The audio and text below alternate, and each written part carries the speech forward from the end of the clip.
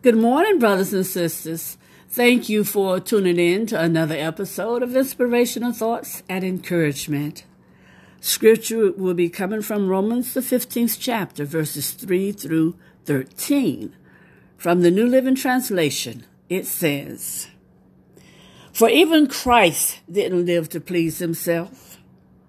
As the scriptures say, insults of those who insult you, O God, have fallen on me.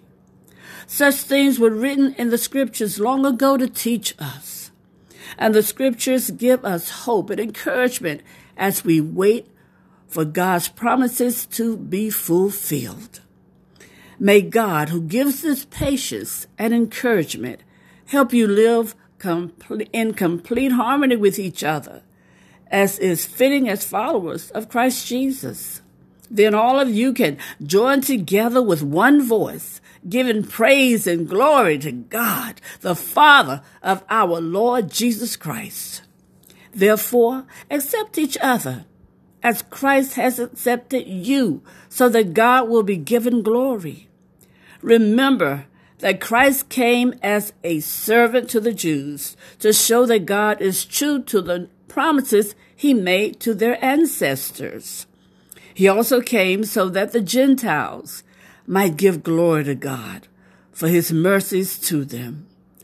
That is what the psalmist meant when he wrote, 'For this I will praise you among the Gentiles. I will sing praises to your name.'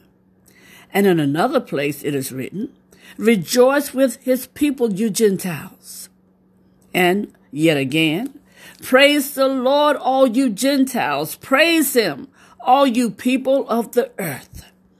And in another place, Isaiah said, 'The heir to David's throne will come, and he will rule over the Gentiles. They will place their hope on him.'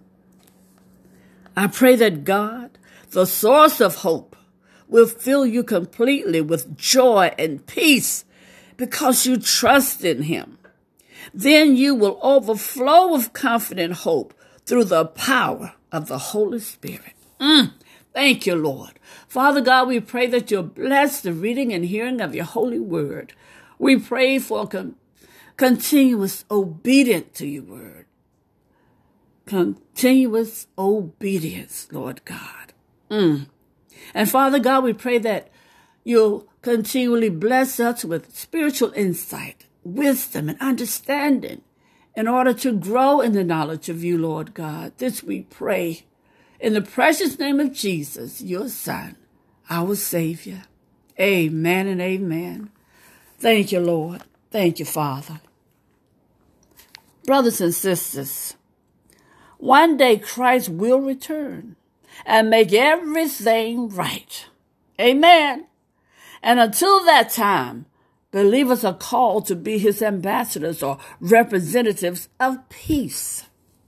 But salvation doesn't automatically change us into people of kindness and unity, no. At times we may be quick-tempered. At times we may be impatient. We may struggle to live in harmony with each other. What's more, letting go of our ingrained attitudes or habits can be difficult, right?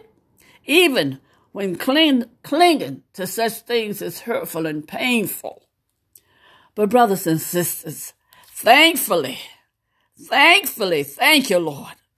God knows this about us. Yes, and that's why he has sent his Holy Spirit to help us understand and apply scripture. Say no to temptation and replace our priorities with Christ. Amen.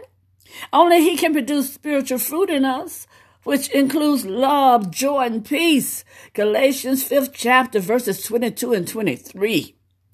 And with his help, we become peacemakers who work to bring about reconciliation between God and others. Amen. 2 Corinthians 5th chapter, verses 18 and 19.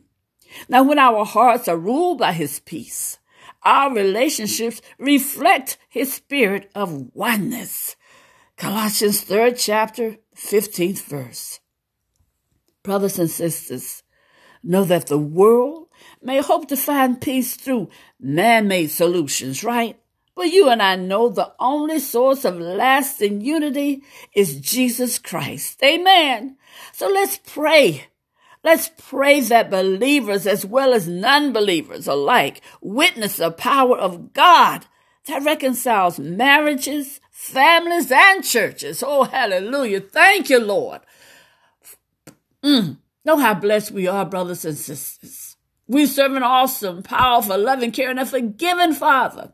And He is the only source of lasting unity. And when we realize that, we'll have a blessed life. We'll have a blessed journey. We'll be able to be a blessing. Amen. And have a blessed day.